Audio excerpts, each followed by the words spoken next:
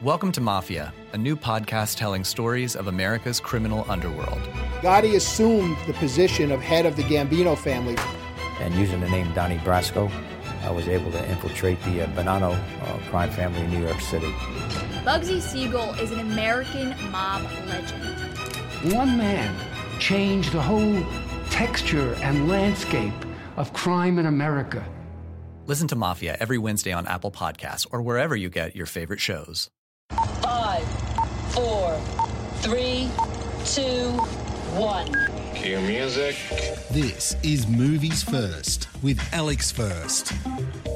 Well, who doesn't love a musical? Plenty of people. La La Land was a good example of a movie that divided audiences, even though it was the crowd favourite to win the Oscar. Of course, it did for about 2.5 minutes. Well, it didn't really, but hey, we all know who took to the stage and then who was kind of unceremoniously dumped on stage for that Academy of Motion Picture Arts and Sciences extravaganza. Was one of the saddest but funniest moments for those people who don't like everything pre-programmed. Hey, that's a long dissertation to introduce a movie called Emo the Musical.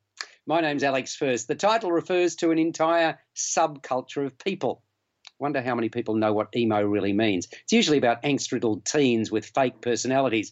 It's a twisted take on the High School Musical, or to put it in another way, it's an emotional comedy. Emo Ethan, Benson Jack Anthony, has just been expelled from private school. On his first day at his new school, the dilapidated Seymour High, he meets Trinity, played by Jordan Hare, totally naive but cute Christian girl who's desperate to convert him to Jesus. But joining the evangelists is the last thing on Ethan's mind. What he really wants is to be a part of the school's alternative rock band. Worst Day Ever is their name. And thereby become part of the emo clique, led by the enigmatic and dangerous Bradley, Ray Hart Adams. After a successful audition, Ethan is welcomed into the emo world and embraces his image, complete with black eyeliner and coupled up with a possessive girlfriend, Roz, Lucy Barrett.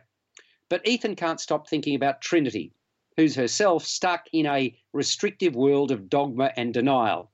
The pair falls for each other, but the path to true happiness is, of course, paved with many potholes. The looming annual state school rock competition brings tensions at Seymour High to an all-time high.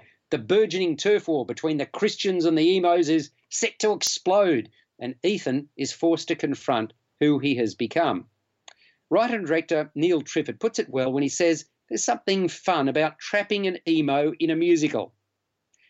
This is a quote from Neil Triffett. Shortly after they appeared on the pop culture scene, emos became the butt of jokes about self-obsessed teenagers with minor problems. But they made us feel uncomfortable too. Emos asked us why we had to obsess about being happy all the time, while we had to conform. They were and remain a dangerous idea, which is why they're such fun candidates to stick in a musical. The film is satirical and irreverent in tone, similar to works like Pitch Perfect and Mean Girls. There are many of the tropes you often see in teen films, from the band competition to the new kids struggling to fit in. But emo also sees these events through the eyes of subgroups that seldom appear on screen. The emos don't care about the battle save the school that happens in the background of this movie. They just want to dress cool and feel miserable. If they went to an American school, the Christian characters might find themselves in a popular faith group. But in this world, they're struggling to get the numbers. There are only 4 Christians on campus. Triffett has ensured that much of the humour and effect of the movie is built through contrast and comparisons. As the characters are exaggerated opposites of one another, so too are their worlds. The emos' world is dark and grungy. They like to keep the windows partially closed, without many bright colours. This contrasts with the colourful, glee-like world of the school, in which the Christians can hang out in sunshine, and gives the emos something to detest and rage against. Musically, the movie's divided into 3 sections. The songs of the emos are at the more upbeat punk end of the My Chemical Romance spectrum. The Christians' music is pop and Hillsong-esque, while the tunes shared between Ethan and Trinity are wistful folk pop. And despite being a musical, Triffett has ensured there is no dancing, because an emo wouldn't be caught dead dancing in this movie. What a matchup. And what a team, Mike. Metro PCS and the iPhone SE for $0 on a network that covers 99% of people in the U.S. Oh, impressive. Play with the best. Switch to Metro PCS and get a 32-gig iPhone SE for $0. Metro PCS. Coverage not available in some areas, plus sales tax and $10 activation fee. Claim based on talk and text. Not valid for active numbers currently on a T-Mobile network or active on Metro PCS in the past 90 days. See store for details and terms and conditions. You're listening to Movies First. For more, like us on Facebook and follow us on Twitter. Emo the musical has a really nice feel to it. The irreverence and tongue-in-cheek humour are endearing. It's easy on the eye. I enjoyed it. I thought the music was terrific. Really appreciated listening to it. Triffitt's done a fine job directing the material he wrote and bringing it to life. The film deserves to resonate among its younger target audience. That doesn't mean, though, it won't win favour among nostalgia lovers like me. The performers bring a wide-eyed credibility to their roles. In short, Emo the musical is light-hearted fun. I'm going to give it a 7.5 out of 10. You've been listening to Movies First with Alex First. Subscribe to the full podcast at Audioboom, Stitcher and iTunes, or your favourite podcast distributor. This has been another quality podcast production from Bytes.com.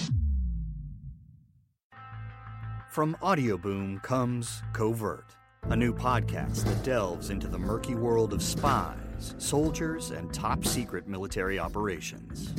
I'm Jamie Rennell, and together we'll discover the real stories of history's greatest classified missions, told by the operatives, soldiers, and journalists who experienced it firsthand. Follow Covert on Spotify, or subscribe now on Apple Podcasts, Stitcher, or wherever you find your favorite shows.